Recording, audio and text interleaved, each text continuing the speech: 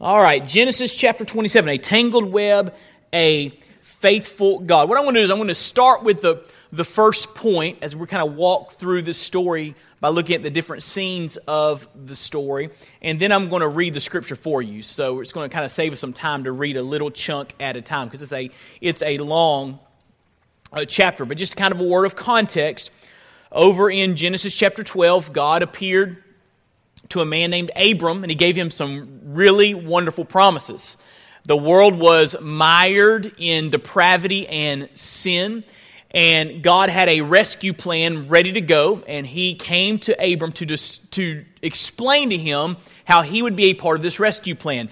He said, Abram, I'm going to give you a son, which was a miraculous promise because Abram and his wife Sarah were beyond childbearing years, and they had not been able to have a child together. And so that was a miraculous promise for Abram. I'm going to give you a child, and then your child will have descendants, and your descendants will constitute a great nation. We know that great nation as the Israelites or the Hebrew people. And God said to Abram, I'm going to give this people, this nation I'm going to build from your descendants, I'm going to give them a land in which to live, a promised land. And then he said, through your descendants, all the peoples, all the ethnic people groups on the face of the earth will be blessed. And so the question becomes, how did God use the Hebrews to bless all the different people groups, people from every tribe and tongue and language and culture? How did God use the Hebrew people to bless all the people on the face of the earth? Everyone from every different background, how could they experience blessing from the Hebrew people? Well, the answer is this. One day, through the Hebrews, God sent a Messiah named Jesus, right? Jesus came from heaven to earth, the second person of the Godhead, born of the Virgin Mary, a young Jewish girl, fully God, fully man. And Jesus came to this earth and took on human flesh so he could die for our sins. He went to the cross as our substitute. He paid the penalty that we could not pay, the infinite debt that we owed. Jesus paid it all on the cross. And after he died on the cross, he was buried. And early on the third day, early on that Sunday morning, he rose from the dead. He defeated death itself. He rose from the grave. And so because he rose from the grave, because he's alive today, he can give us eternal life. He can forgive us of our sins because he died for our sins. And now, if anyone from any ethnicity, any language, any culture, if anyone places their faith in Christ, they can be blessed with salvation, right? So that's how that promise to Abraham is being fulfilled in our world today. Every time someone from a different language, different culture, places their faith in Jesus Christ as their Lord and Savior, that promise is coming to fruition, the promise that God made to Abraham. So God made these great promises to Abraham in Genesis chapter 12, and then we see Abraham living a life of faith because the promises did not come to fruition immediately. He had to believe God and walk in faith. And we see him, having high moments of faith and moments where he struggled, but we learn a lot from Abraham. And then God comes through and God gives Abraham and Sarah a son named Isaac. And we see Isaac begin to build a family because God gives Isaac Rebekah. And we see the narrative focus on Isaac. It shifts from Abraham and Sarah to Isaac because we learn in chapters 25, 26, Abraham and Sarah died. And so now we're going to see how Isaac, Abraham's descendant, their son, how he carries on this lifestyle of faith and how he's a part of God's redemptive plan. And what we see here is a mess. Isaac's family was a mess, major dysfunction. And we're going to see this here in Genesis chapter 27. So let's look at number one. First thought I want you to walk away with tonight. And there are only two. Only 2 points tonight. A 2-point sermon. What do you think about that? I don't let it deceive you. Every point, both points are probably 30 minutes in length, but only 2 points, all right? Number one, when we try to live without God, we will make a mess of things. And all God's people said, all right, when we try to live without God, we will make a mess of things. How many know that by experience? Raise your hand if you know that by experience. Yeah, trying to do life without God, trying to make your way without God as your priority, it never works out good, does it? It just never turns out well when you try to live your life that way. And we see this exemplified in a negative way in the life of Isaac's family. So what we're going to do is we're going to just take a few moments and examine this family's dysfunction and learn from it. So the first character we're going to learn from is Isaac. Isaac, Abraham and Sarah's son, the one that God's going to give descendants to. He's going to build a nation from his descendants. And so it says there in chapter 27, verse 1, when Isaac was old and his eyes were dim so that he could not see, he called Esau, his older son, and said to him, "My son." And he answered, "Here I am." He said, "Behold, I am old. I do not know the day of my death. Now then, take your weapons, your quiver, and your bow, and go out to the field and hunt game for me, and prepare for me delicious food, such as I love, and bring it to me so that I may eat, that my soul may bless you before I die." Now, a little bit of context. Remember that Isaac and Rebekah had two sons. They were twins, Jacob and Esau. Remember that story? Esau was first, but Jacob was hanging on to his heel, and they named him Jacob, which means heel grabber. And we see that this conflict that started in the womb of Rebekah continued on between Esau and Jacob, and it was exacerbated by the fact that Isaac and Rebekah were playing favorites. Isaac's favorite was who? Esau. Rebekah's favorite was Jacob, and that just causes a whole host of problems, and we're going to see this played out in our chapter. So Isaac favors Esau, and Isaac is ready to give the blessing of the firstborn to Esau. Now, here's the problem with that. With Isaac trying to give the blessing of the firstborn to Esau, Isaac knew better. Isaac knew better. Look what it says there in the text. Isaac knew that Esau would serve Jacob. Turn back to chapter 25. Chapter 25. Remember, Rebekah feels the conflict between the twins in her womb. She knows something's not quite right, and she goes to the Lord and asks her why she's having these strange sensations and pains. And in chapter 25, verse 23, it says, "The Lord said to her, 2 nations are in your womb." In other words, I'm going to form 2 nations from your 2 sons. And 2 peoples from within you shall be divided. The one shall be stronger than the other. The older shall what? Serve the younger. So Isaac and Rebekah knew that things were going to be different here. They knew that Esau would not have the usual place of prominence and preeminence that the firstborn had. They knew that this was going to go to Jacob. Now, they probably didn't understand why, but they knew this was the case. And then later on in the narrative between Jacob and Esau, near the end of chapter 25, we see that Esau comes in from hunting and he's really, really hungry. And Jacob says, "Listen, I know you're really hungry, but I got a pot of beans that I've been making. Doesn't it smell great? And I'd love to give you this pot of beans. But sell me your birthright for the beans. If you want the beans, I'll give them to you, but you need to give me your birthright." By the way, you always need to be careful when a sibling offers another sibling something. I remember one time I was a little guy and I came running in from outside and I was hot and I was sweaty, and my brother Jeff, who was 6 years older than me, said, "Hey, I just made some lemonade, cool glass. You want some lemonade?" I said, "Oh, I'd love." So he had this cup, and it was not a clear cup. That should have been my first hint. "I got some lemonade for you here. It's cold. Wait, just drink up this lemonade." I started drinking. It was pickle juice. And I don't know if you ever taken a couple just swigs of pickle juice. Yeah. Make your mouth go like, yeah. And so you got it. When a sibling just offers something out of the gratitude of their heart, you got to watch out.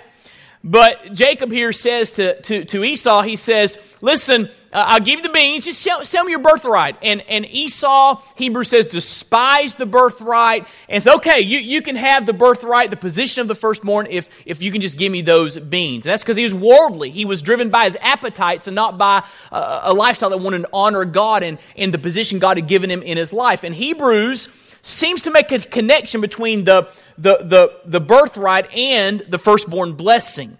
And so Isaac knew this, and Isaac knew that Esau did not have the right to the firstborn blessing. But Isaac liked Esau, so Isaac wanted to just make it happen anyway.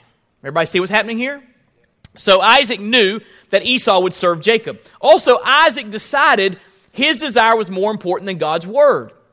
He knew all of this. He knew what God had said about the two nations. The older will serve the younger, but he liked Esau, and he wanted Esau to have that firstborn blessing. And so he wants to just take matters into his own hands, like we're often prone to do. And he said, I'm just going to give him the blessing. I'm going to bless him as the patriarch, and he's going to be the firstborn. He's going to get the blessing.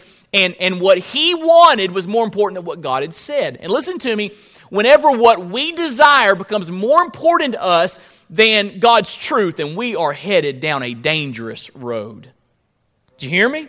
Whenever what we want becomes more important, we're blinded by our desires and we ignore the clear teachings of the Word of God, we are headed for disaster. I can't tell you the people that I've talked to through the years in counseling and other situations, and they're headed down a dangerous road, and I'll quote to them the Bible, and their eyes just glaze over. I don't want to hear all that. And they're headed down a dangerous road. And that's where Isaac was living. And so here's the lesson for you and for me. Because 1 Corinthians says that all of the information about the Old Testament was given for our example, so we could learn from these lives. The lesson is God's Word should always take priority in our lives. God's Word should always take priority in our lives. And just to drive this point home, let's turn to Psalm 19. Psalm 19. Love Psalm 19. Psalm 19 is all about revelation. God's revelation to us. The first half is God's revelation through creation, that God shows His glory through the created order. The heavens declare the glory of God, the Bible says. But then in verse 7, this psalm begins to speak of special revelation, where God gives us specific information about Himself. And look what it says in Psalm 19, verse 7. The law of the Lord is perfect, reviving the soul. The testimony of the Lord is sure, making wise the simple. The precepts of the Lord are right, rejoicing the heart. The commandment of the Lord is pure, enlightening the eyes. So you see, people think that God's commandments are there. Many think God's commandments are there to take away their fun. They think God's in heaven and He just wants to take everybody's fun. He wants to just have everybody live, in a certain way that is boring and dull. And His commandments there are to take away anything from us that would be entertaining or enjoyable. That is not the case at all. Listen, God made us. He's our Creator. And if God made us, He knows what's best for us, and He knows what's damaging to us, correct? So His commandments are there to keep us from things that can damage us and to move us towards things that are good for us. Over in 1 John chapter 5, the Bible says, the commandments of the Lord are not burdensome. He doesn't give them to us to weigh us down. He gives them to us because He knows if we keep them, we will experience abundant life. That's what His commandments are about. That's what it says here. He says, verse 9, the fear of the Lord is clean, enduring forever. The rules of the Lord are true and righteous altogether. More to be desired are they than gold, even much fine gold, sweeter also than honey, and drippings of the honeycomb. Now look in verse 11. Moreover, by them, by your commandments, is your servant warned against things that destroy. In keeping them, there is great reward. There's great reward in keeping God's commandments. And we need to always remember that and not be like Isaac and ignore what God says and try to do our own thing. We can learn from Isaac's example. But the second character back in Genesis 27 we need to learn from is Rebekah. There's a lot to learn from Rebekah. Look in Genesis chapter 27 with me.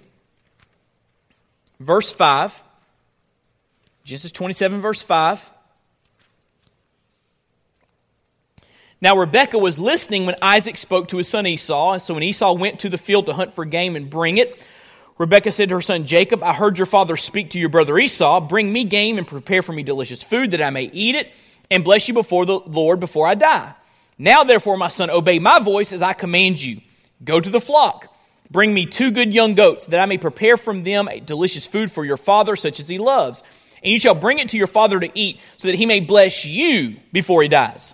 But Jacob said to Rebekah's mother, behold, my brother Esau is a hairy man, and I'm a smooth man. I always thought that was funny. I'm a smooth man. Perhaps my father will feel me, and I shall seem to be mocking him and bring a curse upon myself and not a blessing. So he's being practical here. If I reach out to embrace him, he feels my smooth arms. He'll know I'm not Esau. His mother said to him, let your curse be on me. I can't believe she said that. My son, only obey my voice and go bring them to me. So he went and took them and brought them to his mother. And his mother prepared delicious food such as his father loved. Then Rebekah took the best garments of Esau, her older son, which were with her in the house, and put them on Jacob, her younger son. And the skins of the young goat she put on his hands and on the smooth part of his neck. And she put the delicious food and the bread which she had prepared into the hand of her son Jacob. Now what's Rebekah doing here? Well, look there in your notes. Rebekah was guilty of playing favorites, eavesdropping. When it says in verse 5 that Rebekah was listening, the sense you get is not that she was sitting in the room with them, just enjoying a nice conversation. It seems like she's perhaps in the other room, just, her ear craned, her neck craned, her ear attentive to what was being said. She was eavesdropping. She used deception and scheming. So just straight dishonesty. We're going to make him think, your father think, that you are Esau. I'm going to make the food that he loves. He's going to think Esau prepared it for him. I'm going to put goat skins on your arms and hands so when he feels, he'll feel the hair. By the way, Esau must have been really hairy, right? If he would have mistaken goat skin for Esau. But anyway, I'm going to do all of that, and it's just straight deception, straight scheming to get what she wanted. Her desire, listen, for Jacob to receive the primary blessing was more important than her integrity. Her desire for Jacob to receive the primary blessing was more important than her integrity. And again, when you find yourself wanting something so badly that you're willing to dispense with integrity to get it, you're headed for destruction. So here's the lesson. Here's the lesson. We should always seek to do the right thing in the right way. Now, if we confronted Rebekah with her scheming and eavesdropping and deception, she might have said something like this: well, God told me that the older would serve the younger. So I'm just making it happen the way God wants it to happen. I'm doing what God wants. But was she doing what God wanted in the way God wanted? The answer is no. See, integrity is not just doing the right thing or trying to get the right result. Integrity is doing the right thing in the right way. Turn over to Proverbs with me, Proverbs chapter 10.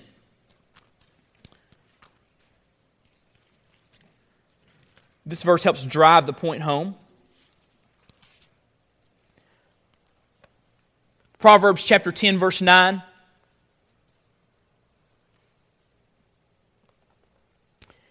Whoever walks in integrity walks securely, but he who makes his ways crooked will be found out. Rebekah decided to use deception to get her way, and it caused a multitude of problems. Family division. Esau wanted to kill Jacob. More on that later. I mean, it just caused a mess. And by the way, because Esau wanted to kill Jacob, Jacob had to leave town. And based upon the biblical record, he probably never saw Rebekah again. Think about that. Think about the consequences for her deception. And so she was guilty of laying aside her integrity to get what she wanted. So we should always seek to do the right thing and do it in the right way. That's what integrity is all about. Now let's talk about Jacob for a moment. What about Jacob? How's Jacob doing in all of this dysfunction? Is Jacob clean and clear? The answer is absolutely not. Turn over to Genesis 27 again with me. If you're still with me, say amen. Amen. Genesis 27.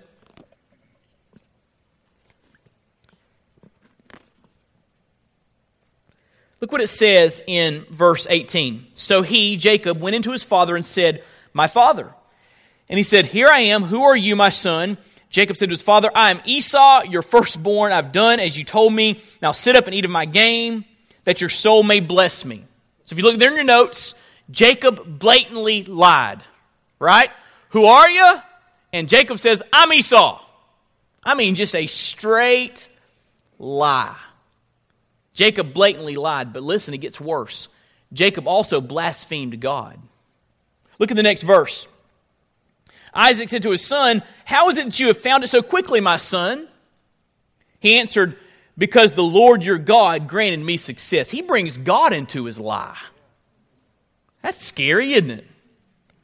I mean, if I was him, I'd be looking up like, am I about to be struck dead for saying this? I mean, just straight deception and blasphemy. He brings God into his lie. He brings God into his deceptive lifestyle.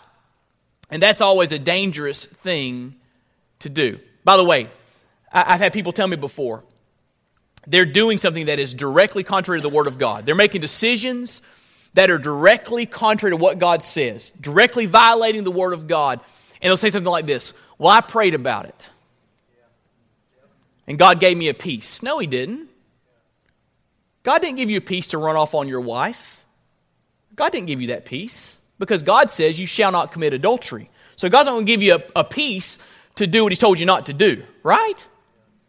And it's dangerous when you want to start bringing God into your sin and saying God's giving you the permission. Wow, that's dangerous. That's dangerous. And that's what Jacob's doing here. He's bringing God into his sin. And so here's the lesson for us to learn from Jacob. Listen, you cannot honor God and live deceitfully at the same time. You cannot honor God and live deceitfully at the same time. I was listening to a podcast yesterday on my ride home. I was listening to the Dave Ramsey show. He's the financial guru. And a woman called into his show and she said, I've got $40,000 of debt that my husband knows nothing about. And I need you to tell me the best way to pay this debt off before he finds out. And Dave Ramsey said, Are you asking me to help you deceive your husband? Is that what did you really just ask me to do that?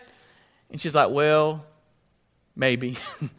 He said, I'm not going to help you deceive your husband. Step one, sit down and tell your husband. That's the first step. Don't live by deception. Deception is going to just cause more heartache. Deception never delivers. It always blows up in your face. And listen, he's going to say, if you're going to seek to get out of your financial mess, you can't do it and expect God's blessing when you're living deceptively. You cannot honor God and live deceitfully at the same time. Hold that thought and turn to Proverbs 6 with me. A lot of Proverbs tonight, always a good thing. Look in Proverbs 6. Really striking passage of Scripture. Proverbs 6, verse 16. Now this verse ought to get your attention. There are 6 things that the Lord hates. That ought to cause you to perk up, right? What does God hate? Look what He says. 7 that are an abomination to Him. What is abominable in God's eyes? Here it is. Haughty eyes, that's pride. A lying tongue. Everybody say 1. He mentioned lying once. And hands that shed innocent blood.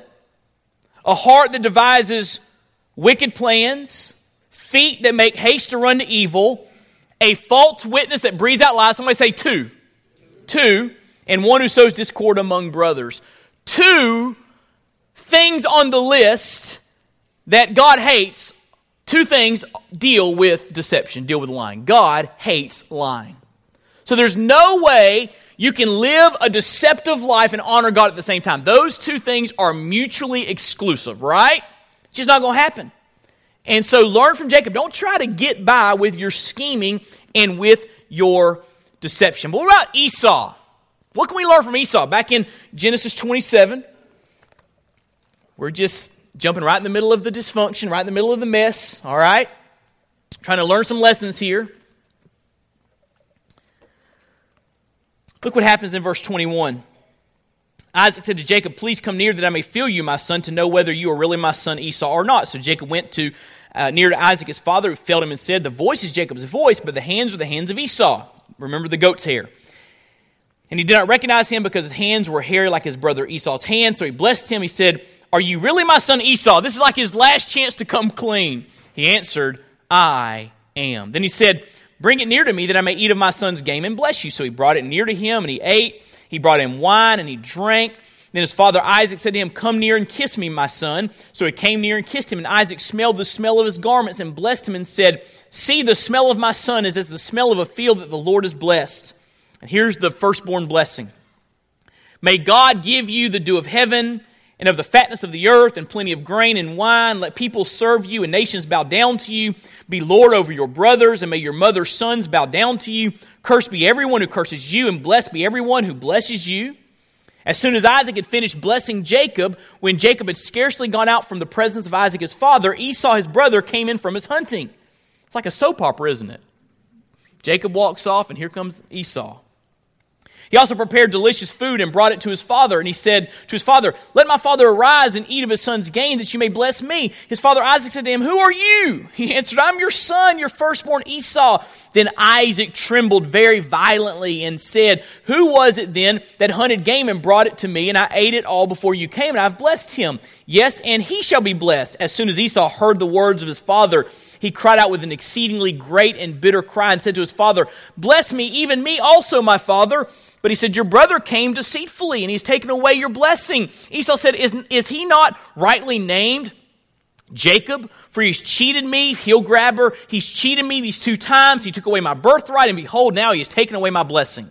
Then he said, "Have you not reserved a blessing for me?" Isaac answered and said to Esau, "Behold, I've made him lord over you, and all his brothers I've given to him for servants, and with grain and wine I've sustained him. What then can I do for you, my son?" Esau said to his father, "Have you but one blessing, my father? Bless me even also, all my fathers." And Esau lifted up his voice and wept. Then Isaac his father answered and said to him, "Behold, away from the fatness of the earth shall your dwelling be." In other words, life's going to be hard. "Away from the dew of heaven on high. By your sword you shall live." You're going to live a nice, peaceful life. "By your sword you shall live. You shall serve your brother." You'll be subservient to your brother. He'll have power over you. "But when you grow restless, you shall break his yoke from your neck." There's future conflict between your descendants and the descendants of your brother. And by the way, you can follow this conflict all the way through the Old Testament. Between the descendants of Esau and the descendants of Jacob. And so, what's happening here? What's Esau going through? Well, Esau, if you look in your notes, had already displayed a worldly attitude toward his birthright.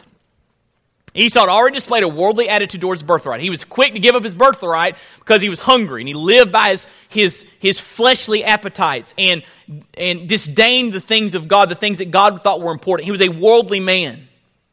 And Hebrews seems to indicate there's a connection between the birthright and the blessing. Those things were not separate things, they were connected. And so because he lost the blessing, the birthright, he lost the blessing as well. And so when Esau discovers the truth that Jacob had stolen his blessing, Esau developed murderous intentions. Look in verse 41. Now Esau hated Jacob because of the blessing with which his father had blessed him. And Esau said to himself, "The days of mourning for my father are approaching, then I will kill my brother Jacob." But the words of Esau, her older son, were told to Rebekah, so she sent and called Jacob, her younger son, and said to him, "Behold, your brother Esau comforts himself about you by planning to kill you. Now therefore, my son, obey my voice, arise, flee to Laban my brother in Haran. Stay with him a while until your brother's fury turns away, until your brother's anger turns away from you, and he forgets what you have done to him. Then I will send and bring you up from there. Why shall I be bereft of you both in one day?" Then Rebekah said to Isaac, "I loathe my life because of the Hittite women. If Jacob marries one of the Hittite women like Esau had, if Jacob marries one of the Hittite women like these, one of the women of the land, what good will my life be to me?" And so Isaac and Rebekah make arrangements for Jacob to go and marry someone from his people and not one of the pagan people in that land. But Esau developed murderous intentions. When dad dies and the mourning's over, I'm going to kill Jacob. Murder, hatred, worldliness. And so here's the teachable moment. Here's the lesson from Esau. Don't be worldly, because the world will never satisfy. Romans 12:1, the Bible says, in view of God's mercies, present your body as a living sacrifice, holy and acceptable unto God, which is your reasonable act of worship. And be not conformed to this world, but be transformed by the renewing of your mind. So here's how you ought to live life. You give your life for the service of the Lord. You give your life completely to God. It's all His. You surrender all as an act of worship, and you don't give your life to the things of this world. You don't let yourself be conformed to this world. Don't be worldly. The things of the world will never satisfy. And so we're talking about life without God and how we make a mess of things without God. So look there at that quote I have in your notes. I think, is there a quote there by Alan Ross, a kind of extended quote? The details of this act weave a tangled web. In fact, all the participants were at fault. Isaac, whether he knew of the earlier sale of the birthright or not, did know the oracle of God that the elder would serve the younger. Yet he set himself to thwart it by blessing Esau. Esau, in agreeing to the plan, broke his oath to Jacob. 25:33, Hebrews implies that when he sold the birthright, he lost the blessing too. Rebekah and Jacob, with a just cause, went about achieving it by deception with no faith or love. Theirs would be the victory, although they obtained only what God declared they would receive anyway, but they would reap the appropriate fruit of hatred and separation. Rebekah never saw her beloved Jacob again. That's a mess, isn't it? This is a mess. And so you read a chapter like this, you say, okay, where's God in all this?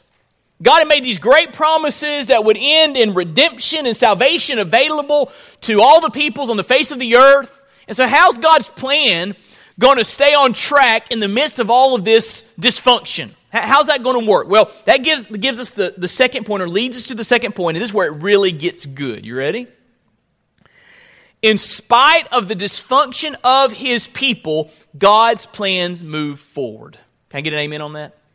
In spite of the dysfunction of his people, God's plans move forward. Or let me say it like this. Our dysfunction does not derail God's purposes. I'm really grateful. Aren't you glad that God's plans don't rest upon a person's faithfulness? They rest in the character and nature of God and his sovereignty and his plan to redeem a lost and dying world. So what's happening here as we see all the dysfunction in chapter 27? Well, here's what we see. First of all, God remained faithful to his promise to Abraham. God remained faithful to his promise to Abraham. He gave Abraham and Sarah Isaac. He gave Isaac and Rebekah Jacob. He's going to give Jacob a host of sons.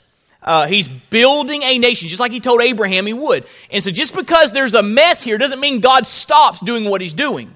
God's working to provide a Savior. So even in the midst of the dysfunction, God is still carrying out his plans and his promises. Secondly, God remained faithful to provide a Savior for dysfunctional people like us.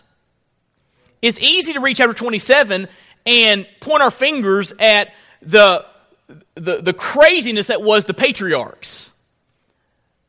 But we all need to kind of point the finger back at ourselves, don't we? And say, we've made a mess of things too. We've all sinned. We've all done deceptive things. We've all lacked integrity at certain times in our lives.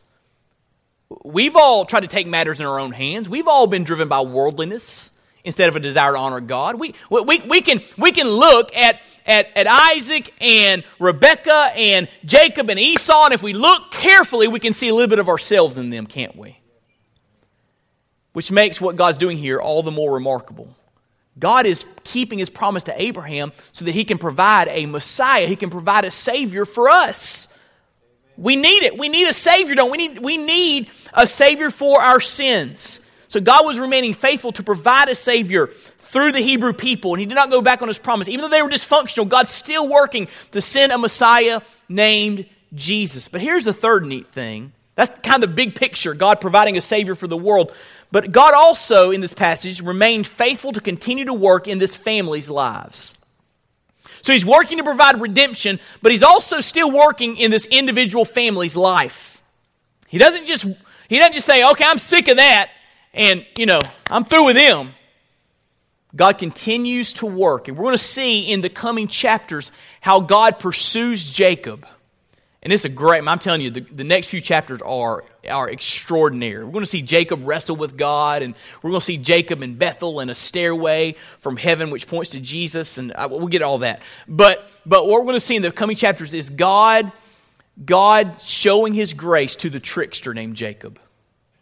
And it's awesome to watch. And so God's remaining faithful to continue his work in this family's lives. Now, here's the takeaway for all of us in this room tonight.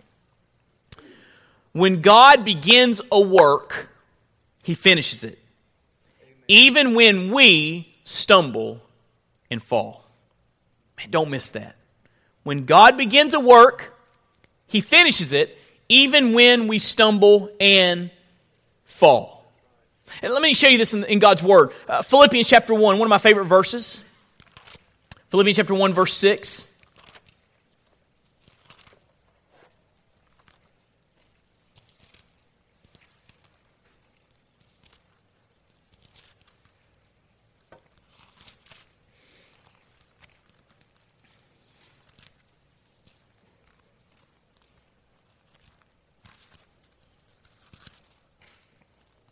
Philippians 1 verse 6.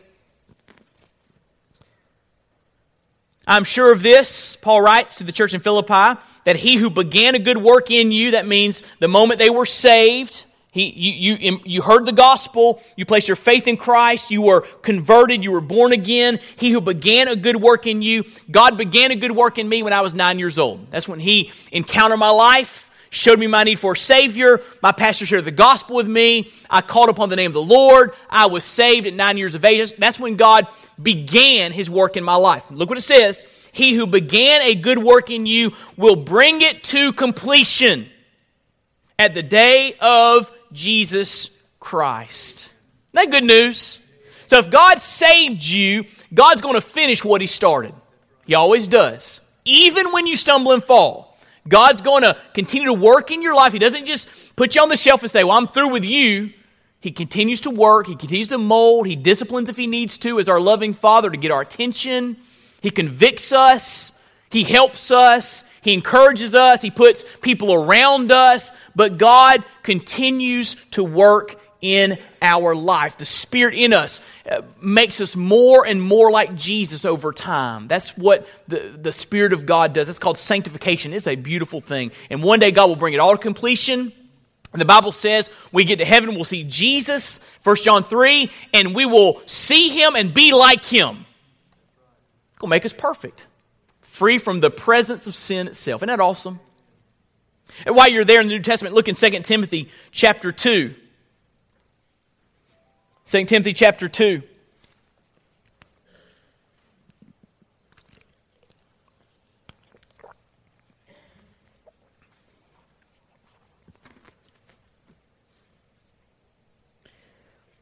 It says there in verse 11, the saying is trustworthy, for if we have died with Him, we also live with Him. If we endure, we will also reign with Him. If we deny Him, He also will deny us. If we are faithless, He remains what? Faithful, for He cannot deny Himself. And so God's plans for our lives are not derailed by our faithlessness. He's still faithful. And He's still going to do what He needs to do in our life to bring us home to heaven and make us like Jesus. So I'm not sure yet. We'll turn to Psalm 57 with me.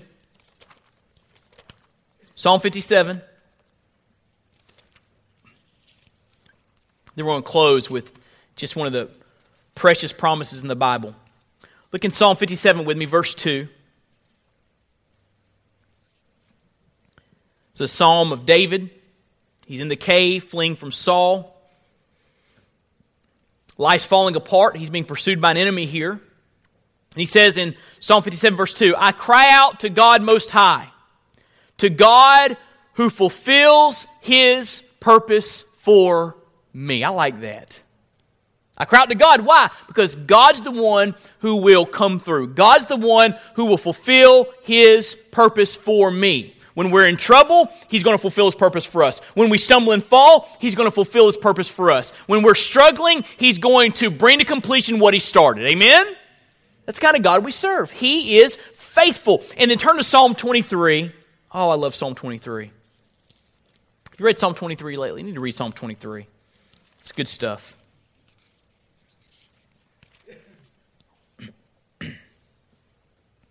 Another psalm of David, the Lord is my shepherd, I shall not want. He makes me lie down in green pastures. He leads me beside still waters. And here it is, verse 3, He restores my soul. That means when you stumble, when you fall, God restores your soul. You've heard me share this illustration before, but it's too good not to share again. There's a book by J. Philip Keller called A Shepherd Looks at the 23rd Psalm. And Philip Keller was a real shepherd. I mean, he really kept sheep. And so he was reading the 23rd Psalm about the Lord being a shepherd through a shepherd's eyes and making application between what he saw in his keeping of sheep and the spiritual truths presented in Psalm 23. And when he talked about the verse, He restores my soul, he made an interesting insight from his care of sheep. He said one of the jobs of the shepherd was to look for cast sheep. And a cast sheep is a sheep that would sheep can be kind of clumsy. A sheep that would stumble and fall, maybe in a depression in the ground, they would kind of roll over on their back. and their center of gravity would shift, and they were literally on their back, unable to get back on their feet. And Philip Keller says in this position, this condition, the gases in their body would build up, and if they stayed there too long, the sheep would die. And so the shepherd is constantly looking for cast sheep. He's looking to see if there's any sheep that are flat on their back, feet in the air, unable to do anything about their condition, unable to save themselves. And if a shepherd saw a cast sheep, they would go, I love this, they would pick the sheep up, listen, and put the sheep back on his feet. And J. Philip Keller says that's what it means when it says God restores our soul. He finds his sheep that have stumbled and fallen. And in his grace, he comes along beside them, and he picks them up, and he puts them back on their feet. That's restoration. That's what God does for his sheep. Why? Because we're good and we deserve it? No. Because he is faithful. He finishes what he starts. And listen, if you've ever experienced God coming up beside you and putting you back on your feet, you know how wonderful it is. You know how good it is when God puts you back on your feet and dusts you off and walks along beside you to go in a new direction in your life. You know how good it is when God does that. You know how wonderful it is when your soul has been restored. And so we see in the midst of all this mess, God's still working, isn't he? God doesn't say, Jacob, I'm through with you, you trickster. I'm done with you. He says, I'm going to pursue Jacob. And Jacob's going to honor me with his life because I'm going to get a hold of his heart, and he's going to become a worshiper of mine. And we're going to see where I believe Jacob's converted in the coming weeks and how his life changed after his conversion. So I can't wait to get to that. But God's still continuing to work. Let me read this quote to you. It's an extended quote, but it's really good. It's by R. Kent Hughes. Talking about this family, the patriarchs, Isaac, Rebekah, Jacob, Esau. He writes, everyone in the family sought the blessings of God without bending the knee to God. That'll preach, won't it? You ever sought the blessings of God without bending your knee to God? God, bless me, bless me, bless me, bless me, but you're not really interested in him being your Lord. Everyone in the family sought the blessings of God without bending the knee to God. This little family was fraught with ambition, jealousy, envy, lying, deceit, coveting, malice, manipulation, stubbornness, and stupidity. Wow. And everyone lost. Rebekah was forced to send her pet son to far-off Mesopotamia, away from his father's house in a destitute condition. Jacob was gone for 20 years, and it appears that his mother never saw him again. Jacob's exile was just payment for his deceiving Esau as he experienced the extended miseries of conflict and exploitation at the hands of his uncle Laban. Jacob went through some tough stuff in the coming years. He got tricked himself. The trickster got tricked. Truly, blind old Isaac had tossed a torch into his family's tents by his fighting against God's word. And Esau, who despised his birthright, lost everything. But in and above this is something of immense beauty and grandeur. The invincible determination of God to keep his word despite the prevailing unbelief and unfaithfulness of his people. God fulfilled his word despite Isaac's opposition, despite Rebekah and Jacob's manipulation, and despite Esau's indifference. The invincible determination of God will see to it that his people are sanctified. Here, the figurative earthquake in Isaac's life called him back to a life of faith. And Jacob was further pushed along the path that would result in his becoming Israel, a prince of God. Fellow believers, and here it is. Fellow believers, amidst our sins and our stupidities, the invincible determination of God is set to bring us to completion, even when we resist it. That's the kind of God we serve. Listen to me. You may have family members and friends and acquaintances and co-workers that have given up on you. But listen, if you're God's child, He doesn't give up on you. He restores you. He continues His work in you. He will bring it to completion if you're His child. Now, if you're not His child, If you're not his sheep, if he's not your shepherd, you can't claim these promises. You're headed for hell. Eternity separated from him. He's not your father. He is your judge. But oh, when you embrace Jesus Christ as your Lord and Savior, he saves you and he begins this wonderful work of invincible determination to make you like Jesus and bring you home to heaven. It's amazing. It's amazing to experience. Listen, the Lord as your shepherd. That only happens through Jesus Christ.